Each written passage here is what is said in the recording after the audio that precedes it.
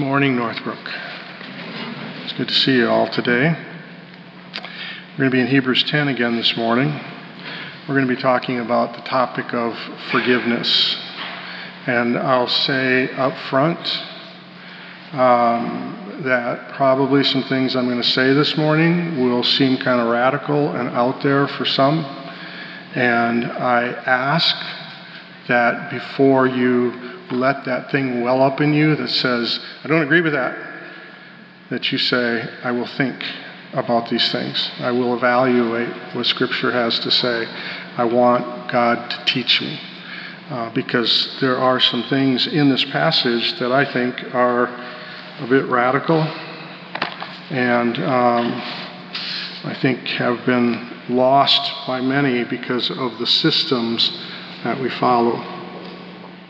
Well, let's read verses 1 to 18, and then we're going to be looking at 11 to 18 in particular this morning. I'll be reading it aloud, and I ask you to follow along. For since the law has but a shadow of the good things to come, instead of the true form of these realities, it can never, by the same sacrifices that are continually offered every year, make perfect those who draw near. And remember that phrase again about drawing near, but specifically in this case, make perfect.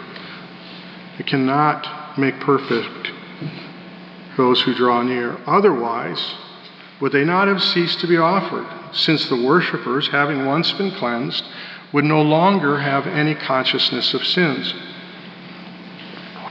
But in these sacrifices,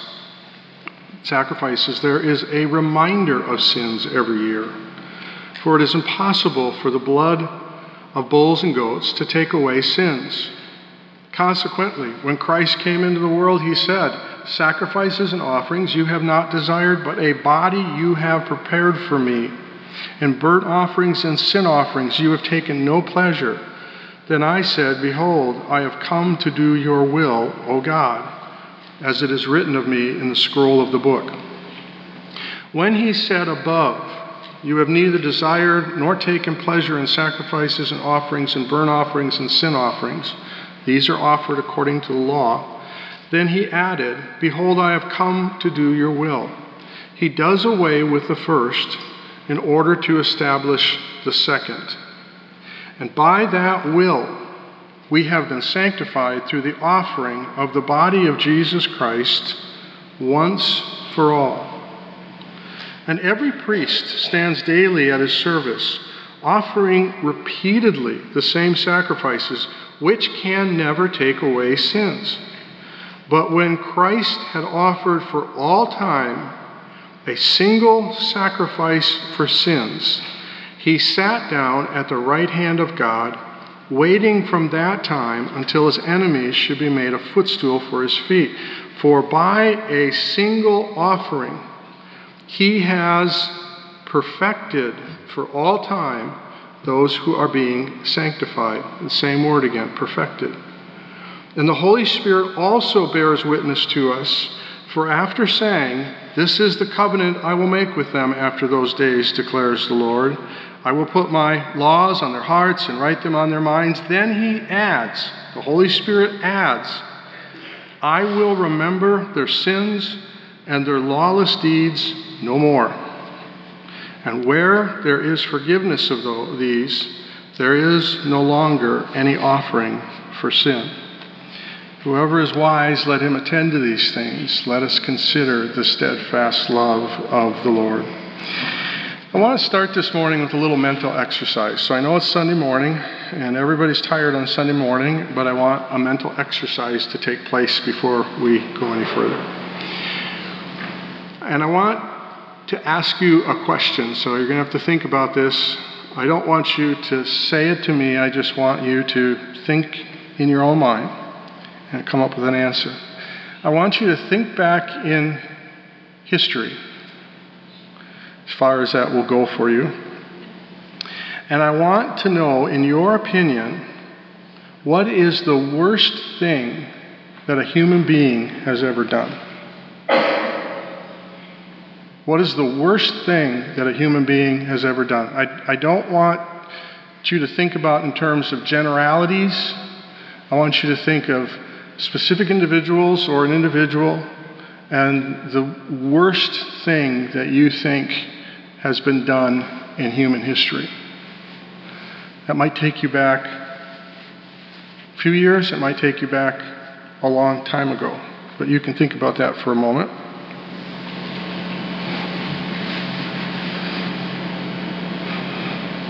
If I wait too long, you'll start falling asleep, so I don't want to wait too long here. Okay, we'll stop there. So whatever you got at this point, you just hold that in your brain. I recently read a book called Unstoppable. It was one of my books of the month last month.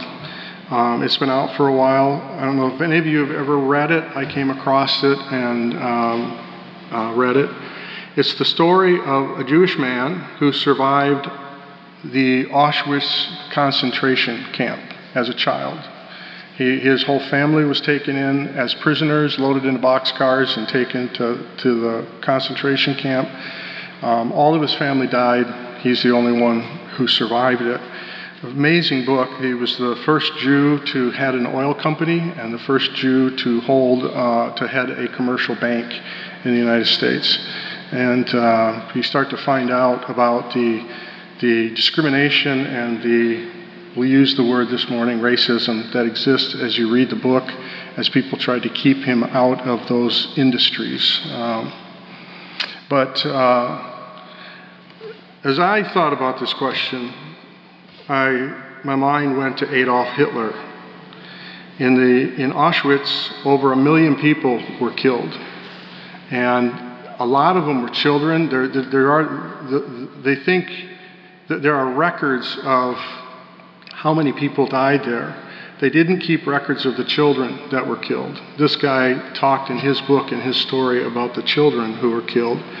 They do know that over 800 children were killed in one day in gas chambers. And it was just a constant thing that was going on there of the killing of people. And he was on the death march that was taken out of the concentration camps into Germany and into other areas. But that to me is got to be one of the worst things that happened in human history with Hitler. I sometimes wonder what's worse, what Hitler and those people did, or the people who deny it ever happened. But at any rate, that's one of the worst things in my mind. Some people, if you ask them this question, the name that will come to their mind is Osama bin Laden, who masterminded the attack on the Twin Towers. And there's just a strong hatred for him.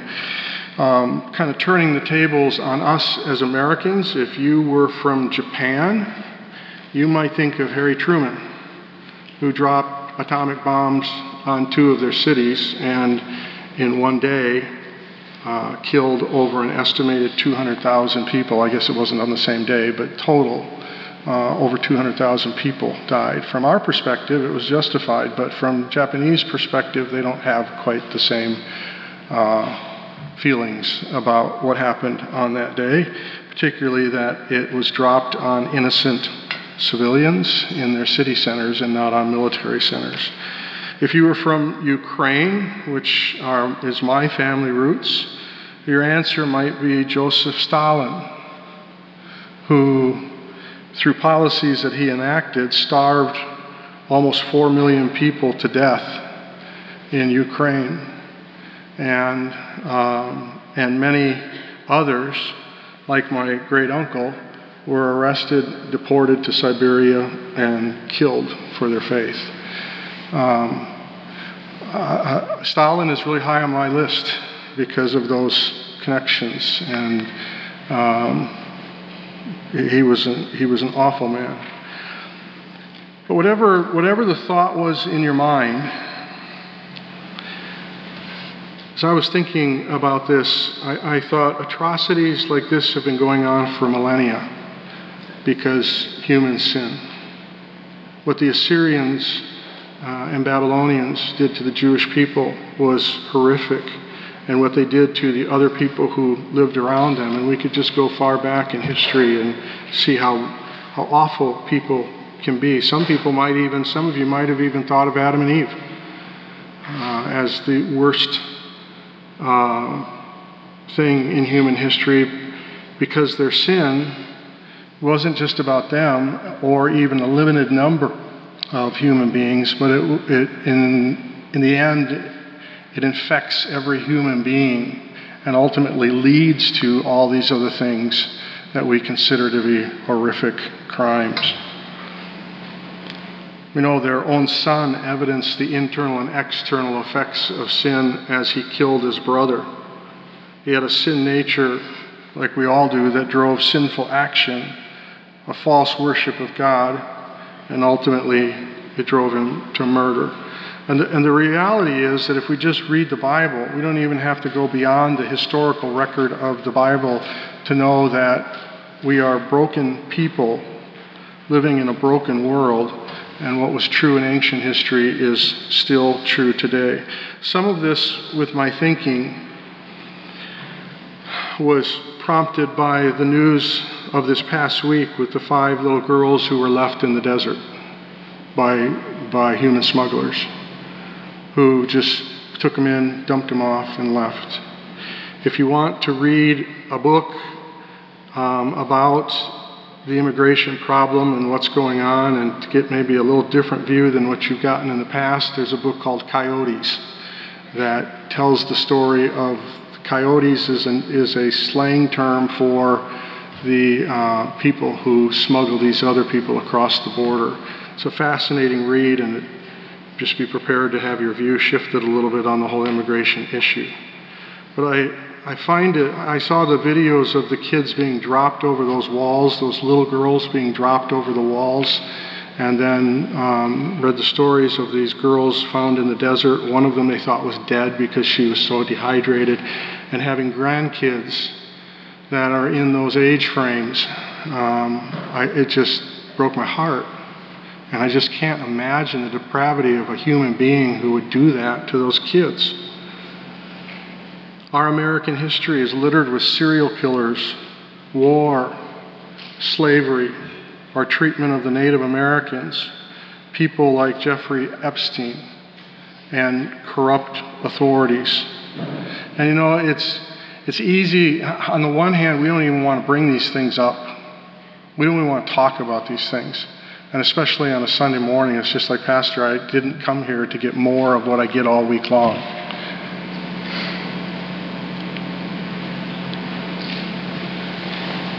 But I want you to think about these things because I want you to think about forgiveness.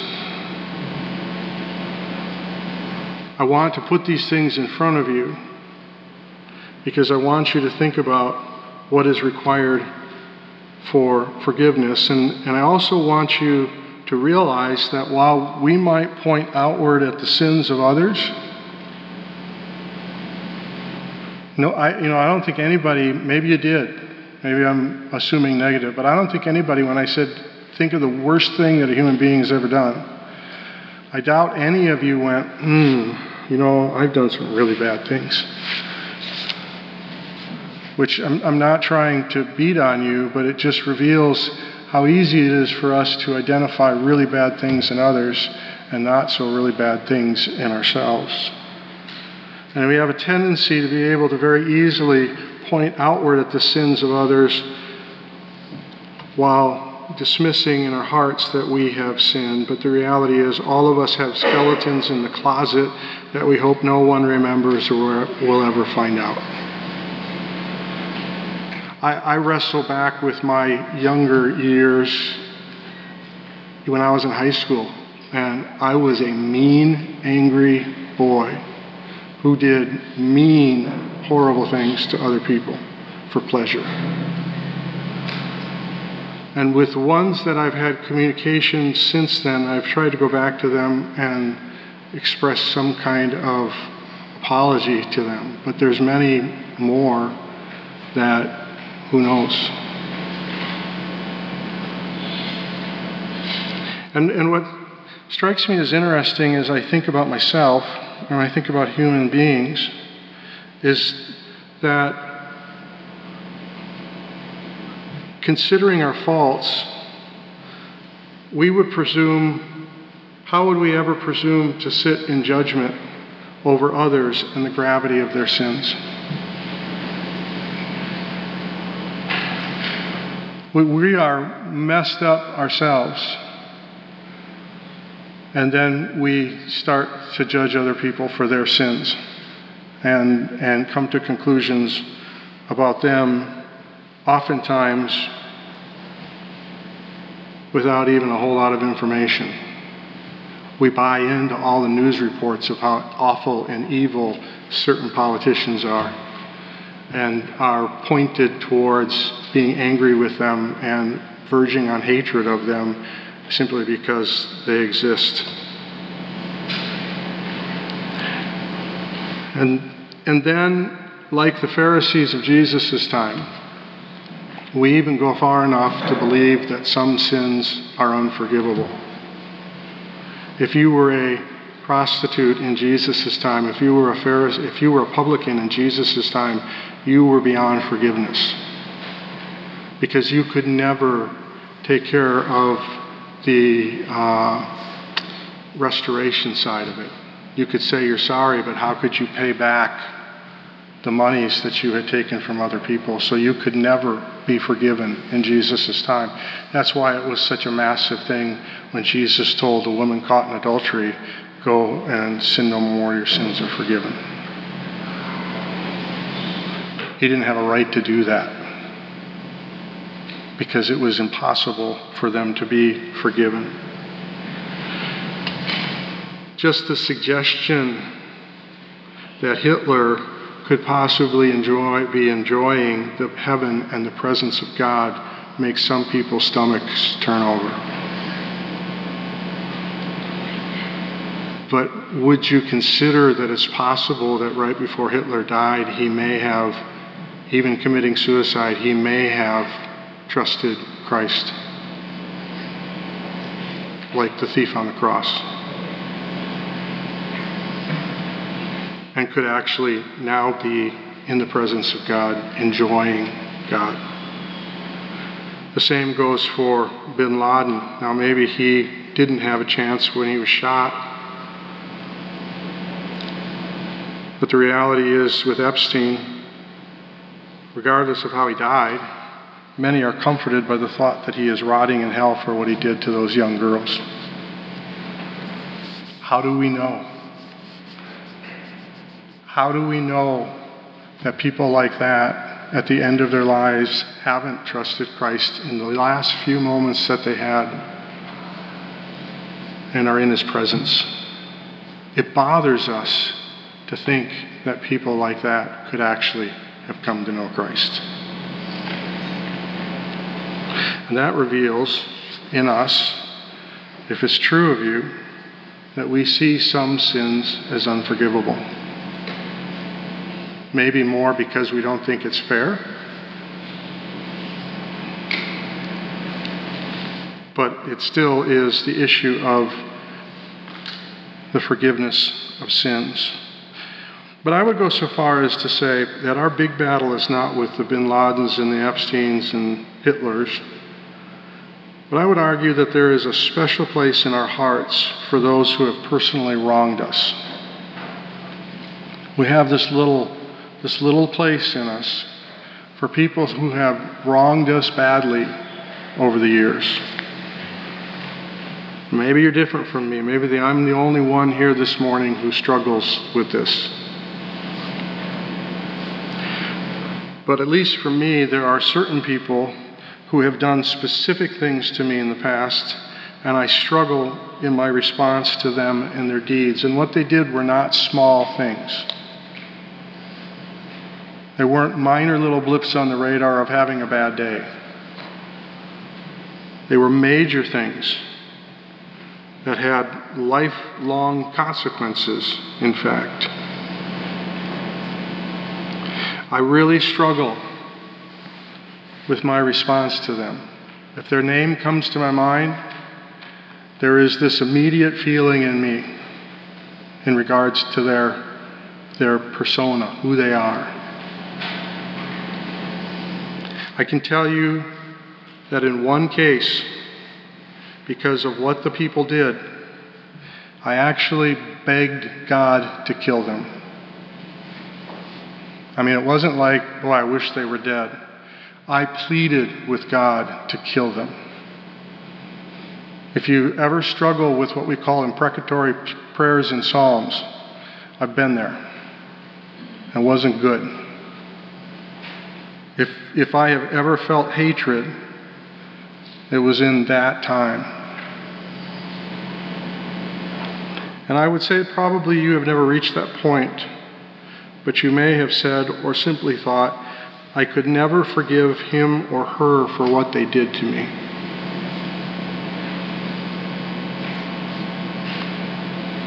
And I can honestly tell you, I understand how that feels.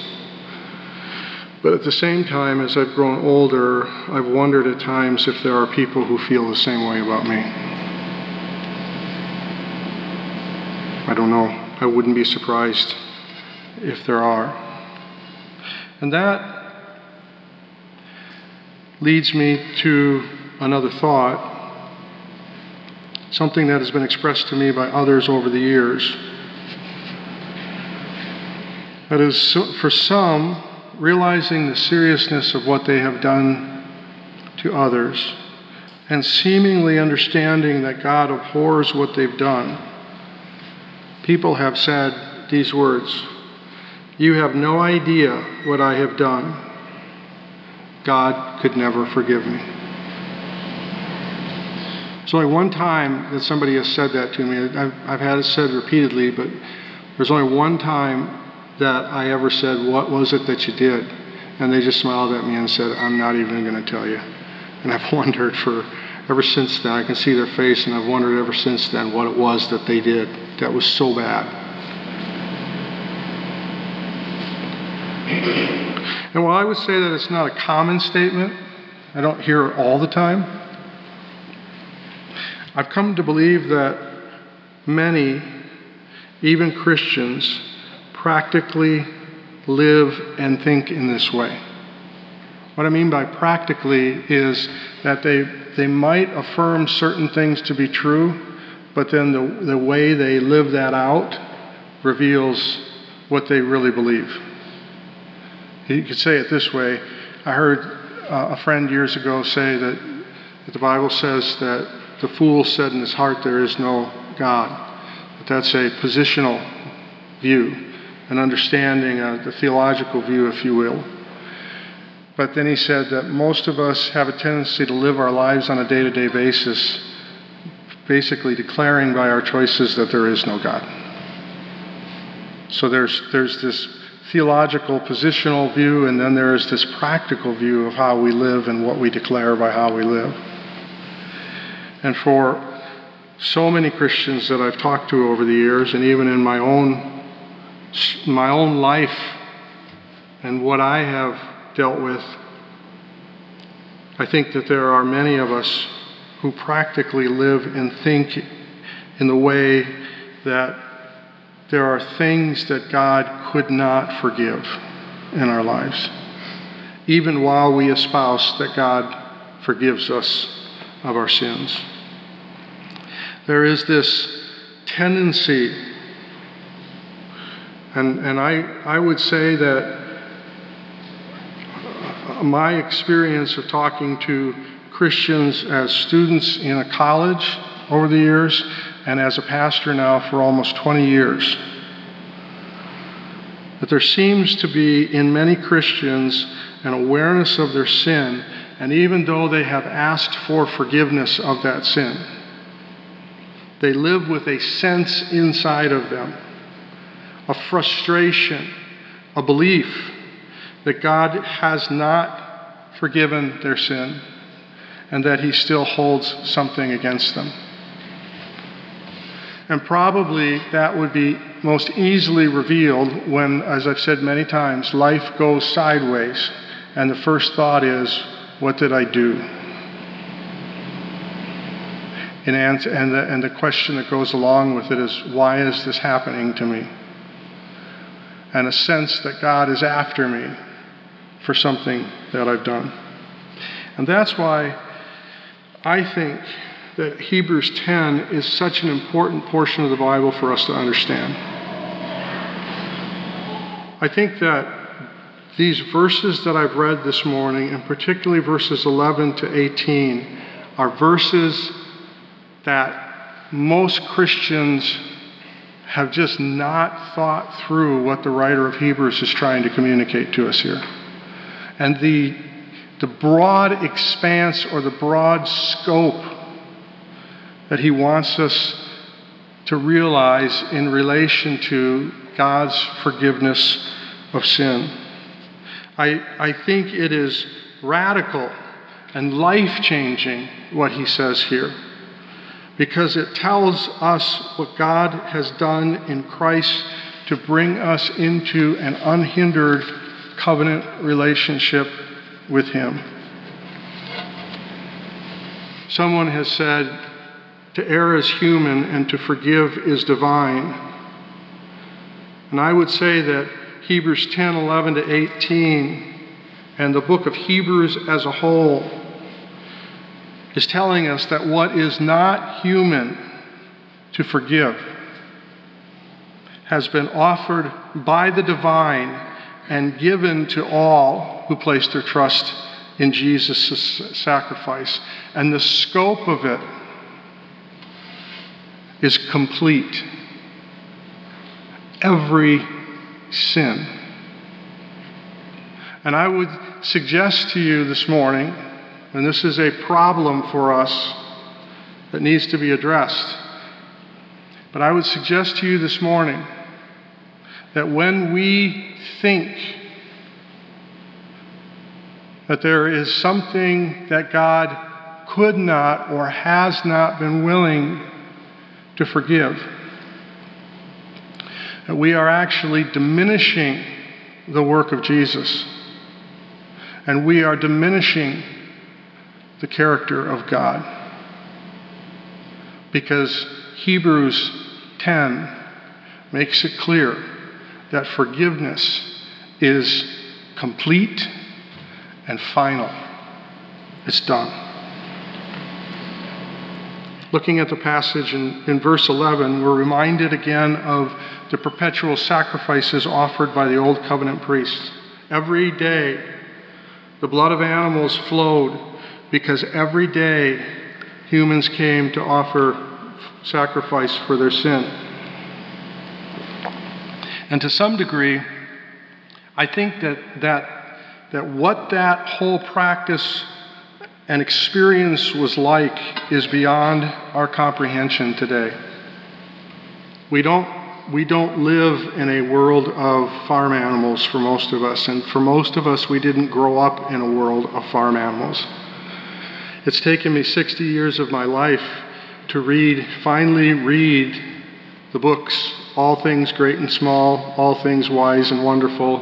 I'm on the second volume of it. They're quite long, but having lived for 12 years in a farm community, boy, I wish I would have read those books when I first went into that ministry in Tama. I think it would have caused me to view those people totally differently than I did. But for most of us, we see meat in the grocery store, and it comes from the grocery store. There are people who actually believe that. That's where meat comes from. They have no connection that it comes from an actual animal that they're eating, and when they find that out, they're horrified that they're eating that animal that's walking around out in the field. But because of that, to transport our minds and our senses back 2,000 years to the sacrificial system of all the animal slaughter that went on day after day after day, and the blood that was shed day after day, it's, I think, beyond our comprehension. I've tried over the last few weeks to bring up some of this, but there are some of the experts in Jewish history who believe that on the day of the Passover alone, in Jerusalem at the time of Jesus, over 300,000 lambs were slaughtered each year on that one day alone. And I've told you that they had gutters coming out of the temple area to drain the blood away, and it would flow, they say it would flow down into the Kidron Brook, and it would turn the brook red because of all the blood. Those gutters would just be full of blood gushing out as the animals were slaughtered and the extra blood was poured out. On one day,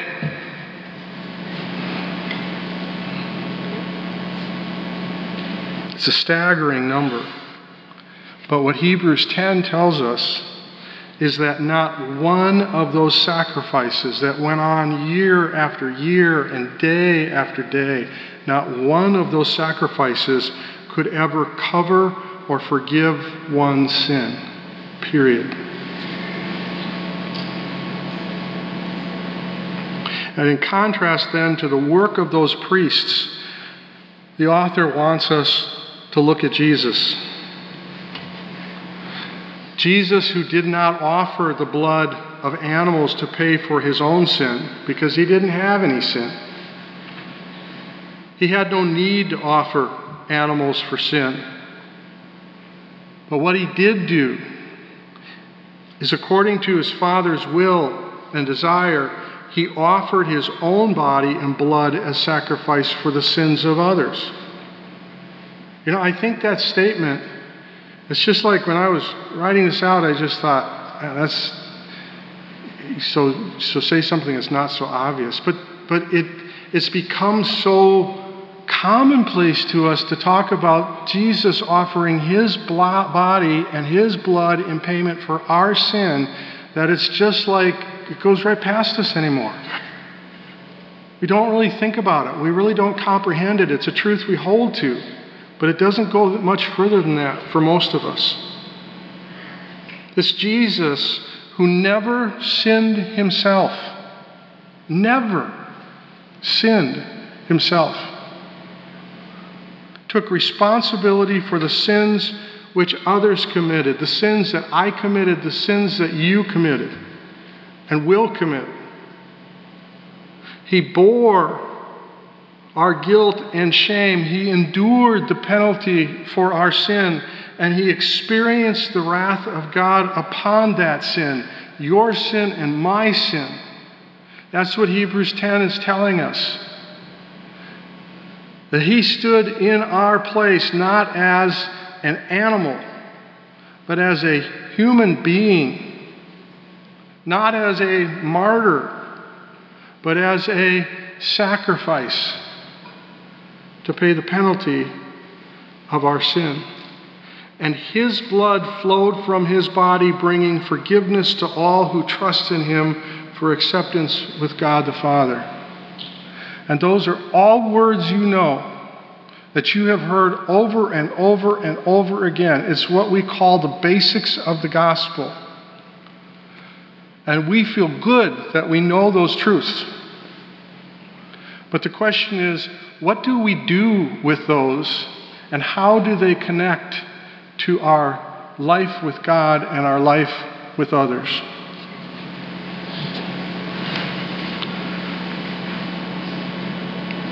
Well, I would say one thing is that he's going to tell us here is the wonderful acceptance that there is with God because of Jesus. What he's telling us in these passages, in these verses, is that every sin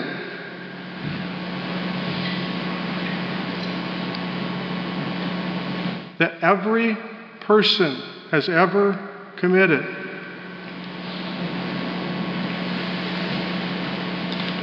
can be completely forgiven once for all.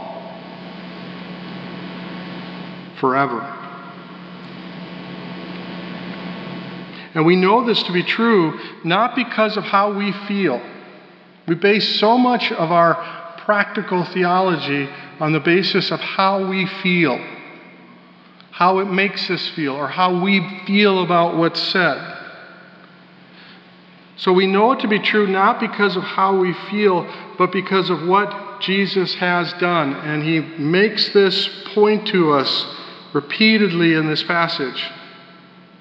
Unlike the priests who every day continually offered sacrifice, every priest stands daily at his service, offering repeatedly the same sacrifices, which can never take away sin. Unlike those priests, we're told that after Jesus offered one sacrifice,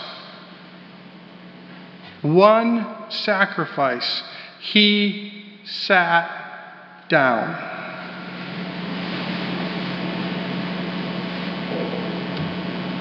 When I think about the priests and their daily offering, I'm a number guy. I never liked math, but I do weird things with numbers. My oldest daughter, Rachel, does the same thing. We see house numbers or we see car license plates, and we come up with little mathematical formulas of how to make those numbers come out to be some other number. Like this number plus that number equals that number, or that number minus that number equals that number. So I'm a number guy. I worked for a shoe company 40 years ago almost now.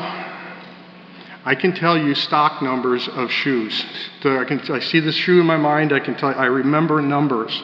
And that might be a bad sign that I'm losing my mind in my old age, but the reality is I've been able to do this my whole life. I just have a thing with numbers that I don't forget them. I won't remember your name, but I will remember numbers. So I have from time to time thought, I wonder how many sermons I have preached since I've been a pastor. Between teaching and preaching, how many of those I've done. And it goes into the thousands. But that's like once or twice a week, or maybe 3 times a week at fellowship. We had 3 times a week where I taught. But then I take that over to these priests, offering who knows how many sacrifices every day of their life for dozens of years. And it would be an astronomical number how many they offered repeatedly, continually. The writer of Hebrews wants you to get the futility of what they did. Over and over again they had to do it because it couldn't take away sin. But Jesus, get this, Jesus, having offered himself once for all time, which would also include all sin. It's a comprehensive. As far as the individual, all their sin, having offered once for all, sat down. What they never could do, what the priests never could do at their job.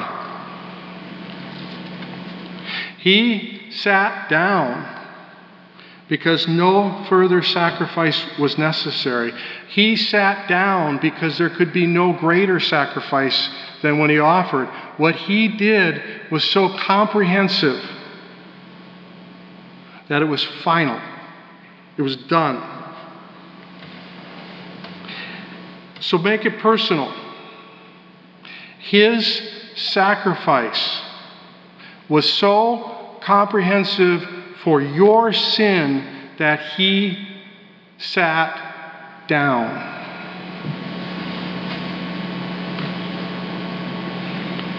Notice further, and I want you to get this, that his sacrifice was fully comprehensive to forgive all the sin you will ever commit. And I've said this to you over and over again. When Jesus died on the cross 2,000 years ago, you weren't in existence, either bodily or a soul floating around out there somewhere. You didn't exist. You had never sinned when Jesus died on the cross. You had never physically committed the sin. But Paul writes to the Colossians and says the record of our offense, the record of our sin was nailed to the cross.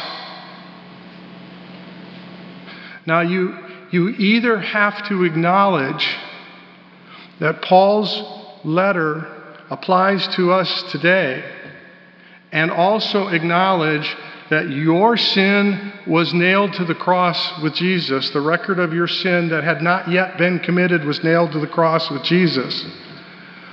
Or you have to say that Colossians only applies to the people that Paul was writing to at that time. And that really does then move into the realm of heresy. Paul wrote a letter inspired by the Holy Spirit, written to the church of his time and applicable to the church of all times yet to be, saying, the record of your sin was nailed to the cross with Jesus. That means 2,000 years ago, the sin you had never yet committed because you were not yet in existence was paid for by the blood of Jesus at the cross and was forgiven at the cross because his sacrifice, once for all, when it happened, paid for the sin and brought full and final forgiveness. I don't know how else to explain that to try and make it any clearer. So that means that when you trusted Jesus, if you have trusted Jesus for acceptance with the Father and forgiveness of sin through his blood, at that moment, the blood of Jesus shed on the cross to pay for your sin that was nailed to the cross was at that moment applied to you. And the record of your sin was gone. Because Jesus has no more sacrifice to offer for your sin. He sat down. He has sat down, waiting for the day when his enemies become his footstool. And the writer of Hebrews wants you to not only understand the forgiveness that has been given to you, he wants you to understand the victory that we share in Christ. The idea of someone sitting down and their enemies becoming their footstool was not a real thing that happened, but it was an idiom in their time that meant that that person had completely and definitively subdued his enemy. It goes back to the whole idea of Adam and Eve and skull crushing. That when God said to Adam and Eve, and he in front of Adam and Eve, and he said it to the serpent, he said, there will be offspring of Eve that will crush the serpent's head and would bruise her offspring's heel. It was an idea that carried forward in history of this idea of crushing your enemy's head. So going back to Shannon and her favorite Bible story where this tent peg is driven through the guy's skull, that ties into that head crushing thing.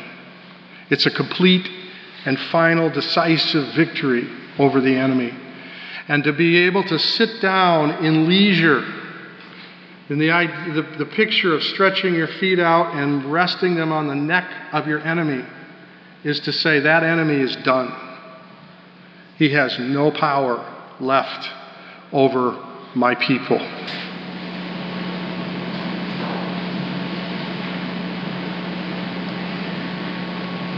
And what the writer is also saying here is not only are your sins of the past forgiven when you trust in Jesus' sacrifice, but Jesus will never stand up again to offer sacrifice when you sin in the future, because that one sacrifice was sufficient to forgive the sin you have yet to commit. It's forgiven. He has sat down in rest, in victory over his enemies, in victory over sin. He brings final forgiveness, and he will not get back up until it's all done. The whole course of human history is done.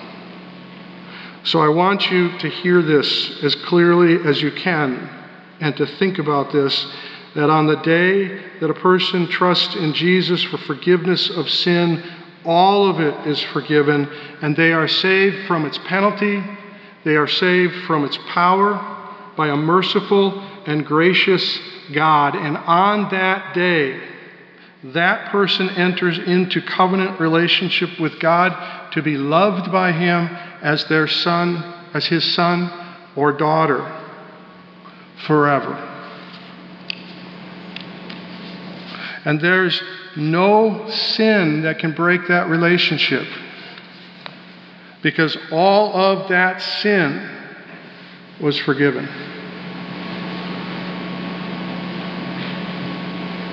And there's more.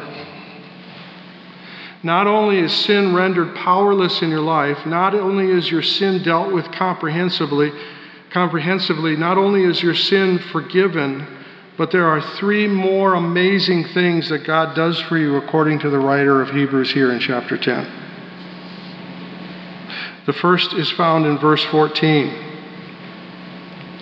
He perfects you.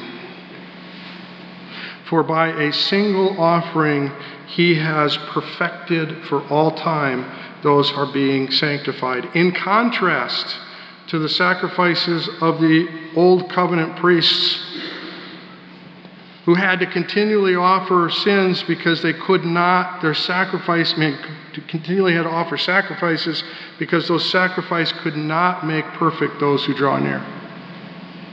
He has perfected you.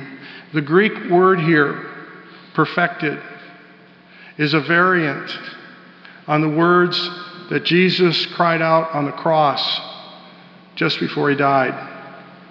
Hanging on the cross, He cried out, "It is finished." Finished. Completed. That is a variant of the word. It's just a tense variant. But it is in the same family of words as what we read here in verse 14. For by a single offering He has completed for all time those who are being sanctified. He speaks here, and when he says this, he's speaking of a complete and also ongoing cleansing from sin through the sacrifice of Jesus. That on the day that you trusted Jesus, the work of Jesus on the cross was applied to you.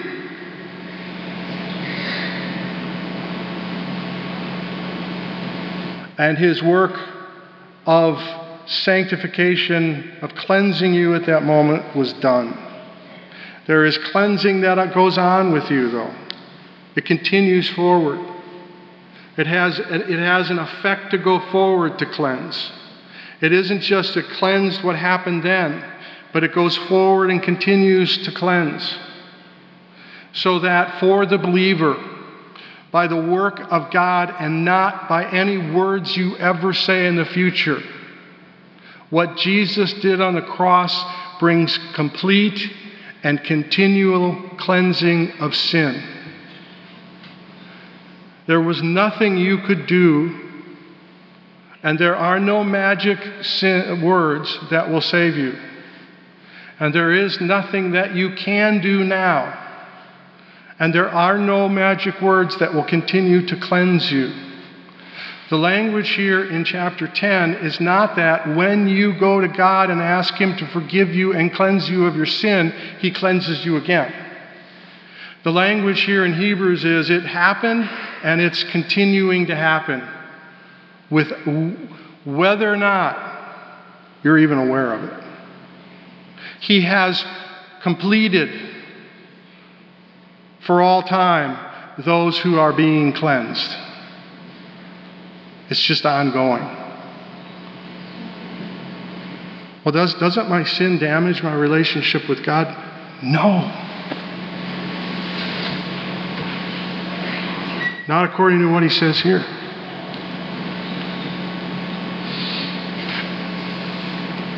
The second thing that he tells us in verse 16, we're told of a new covenant with our Heavenly Father in which he puts his desires in our very being, changing our sinful desires for self-gratification to a desire to obey him. That's the idea of, I will make with them after those days, declares the Lord, this covenant. I will put my laws on their hearts and write them on their minds. He's not speaking of a literal, something is inscribed on the inside of you. When I have a scan of my heart now on a regular basis because I had a heart attack, the person doing the scan does not suddenly look at the screen and say, hey, there's writing on your heart. The idea is into my very being, my very essence. That's the idea of the heart. God has put inside of me what he wants me to be, what he wants me to do, and it's far broader than 10 commandments.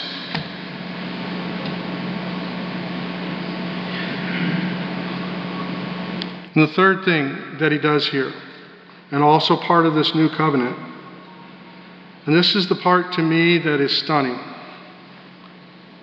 is not only the forgiveness of sin, but his choice not to remember my sin. He not only forgives my sin, he chooses not to remember my sin. And there's something really important we need to understand here.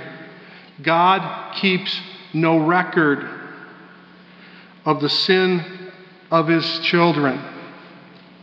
That's what it means, that I will remember their sins and lawless deeds no more. God keeps no record. Do we believe when the Bible says that our sins are cast into the bottom of the sea? Do we believe that? Or is that just a nice verse to talk about from time to time or sing songs about from time to time, but it isn't really true? Does God have a filing system where he pulls out, he looks up John Yankee, he pulls out my card, and it says paid? No. Because God remembers my sin no more. There is not a list of them with paid on top of it. The God of the universe, who is omniscient and knows all things, cannot forget, but he can choose, apparently, according to Hebrews chapter 10, not to remember certain things. And the thing that he chooses not to remember out of all the things that he could choose not to remember is my sin. How unlike humans is God? Because I will tell you, I have a very good filing system in my head when it comes to the wrongs that have been done against me.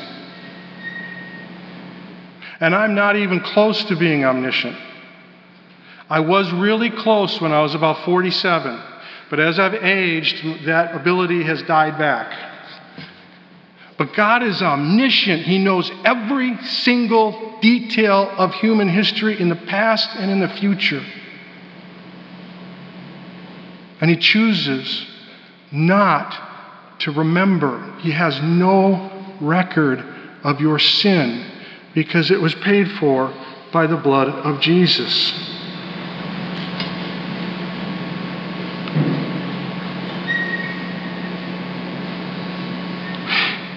That was anticipated by the writer of Psalm 130, saying this: if you, Lord, kept a record of my sin, Lord, who could stand?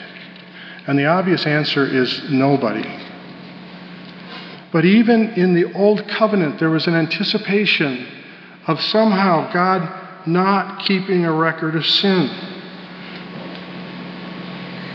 He says then, continuing, but with you there is forgiveness, so that we can, with reverence, serve you.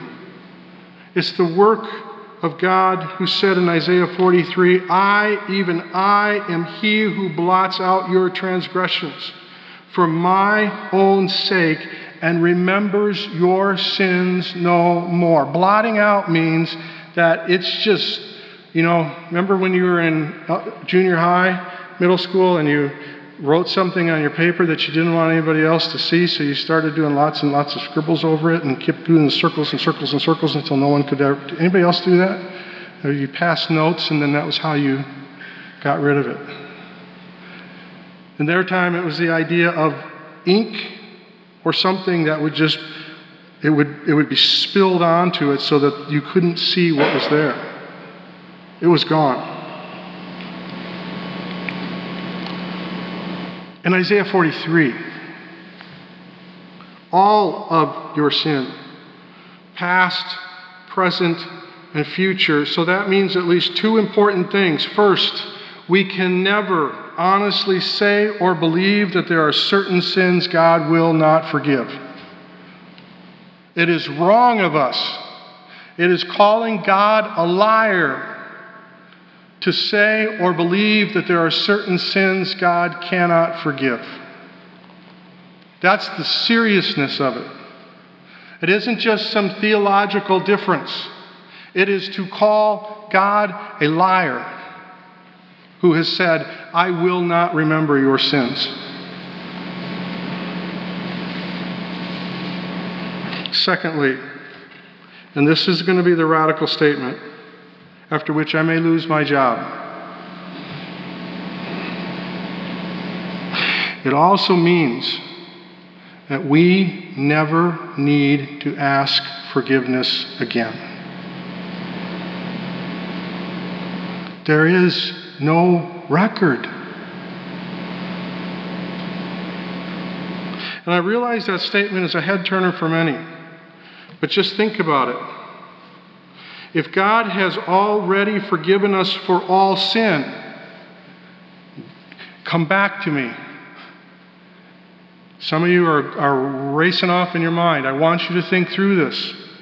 If God has already forgiven us for all of our sin at the cross, then why are we asking Him to forgive a specific sin today?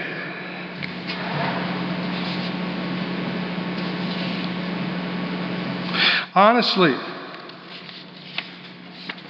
I think that when we come to God, this is my opinion, but it's based off of this passage.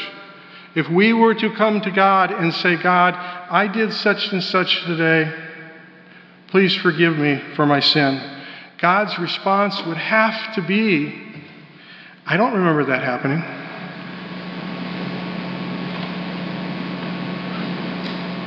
I don't remember that happening.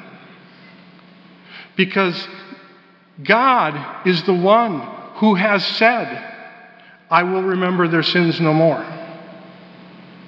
What are you talking about? It isn't just that God would say, I've already forgiven that. It doesn't say just that. I will remember their sins and lawless deeds no more. And where there is forgiveness of these, there is no longer any offering for sin. I don't remember what you're talking about.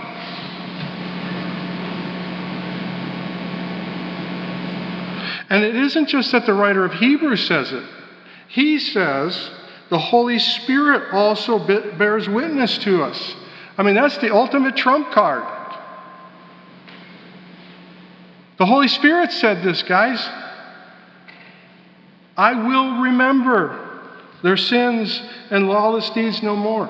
You know, we talk a lot about already and yet in relation to end times, things that are already for the believer and the body and things that are yet to come.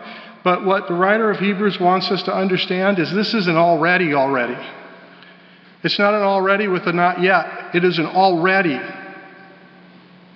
Because it happened at the cross. And it's applied when we believe. And I would ask you this. Just think about how this would work out. Isn't asking someone to forgive you again when they've already forgiven you implying to them that they actually didn't forgive you? If I come to you and say, I did this and I was wrong, will you forgive me? And you say yes, I forgive you. And a week later I come back to you again and say, You know that thing that I did? Yeah? Will you forgive me? Your response is going to be, I already did. I told you. Okay. I forgive you. Okay. And then they come back the next week, and the next week, and the next week. Or in our case, the next day, the next day, the next day, the next day, continually. Every day.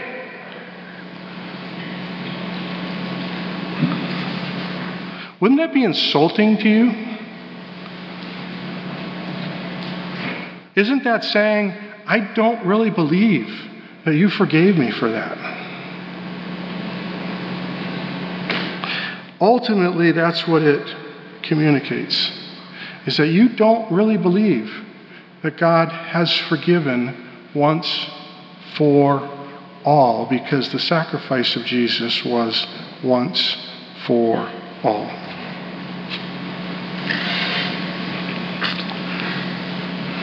So I would say to you this morning, if you have trusted in Jesus' sacrifice, will you not rest in him as well? If you haven't put your trust in Jesus for forgiveness and acceptance with God, won't you do it? I mean, this is amazing stuff, to be in a relationship with God that's free because of what Jesus has done.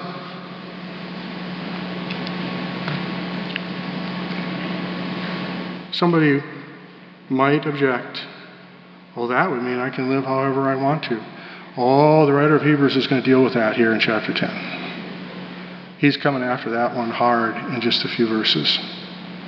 No, you can't live however you want to live. Well, why would you want to? Understanding that this God, that this Jesus loved you so much to not only die for you, but to do something for you that would bring eternal relationship with God with no barriers, simply because of what he did. Why would you ever want to go against him?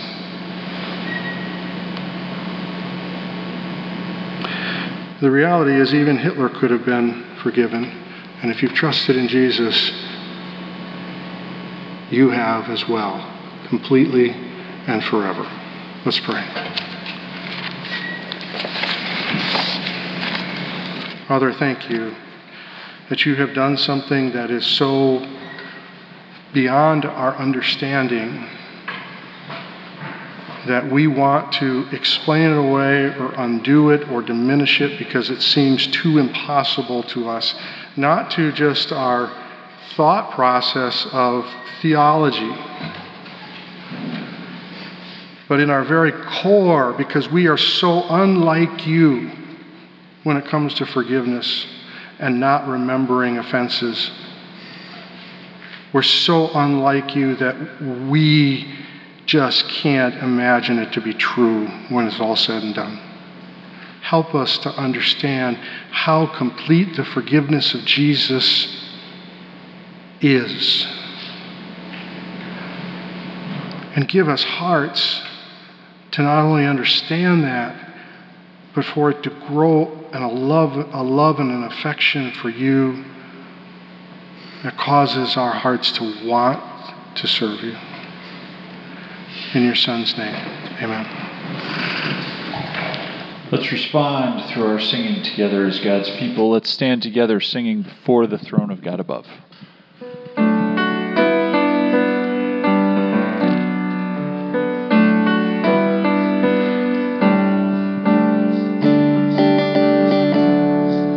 Before the throne of God above, I have a strong and perfect plea, a great high priest whose name is love, who ever lives and pleads for me. My name is graven on his hands, my name is written on his heart. I know that while in him he stands, no tongue can bid me thence depart. No tongue can bid me thence depart. When Satan tempts me to despair and tells me of the guilt within.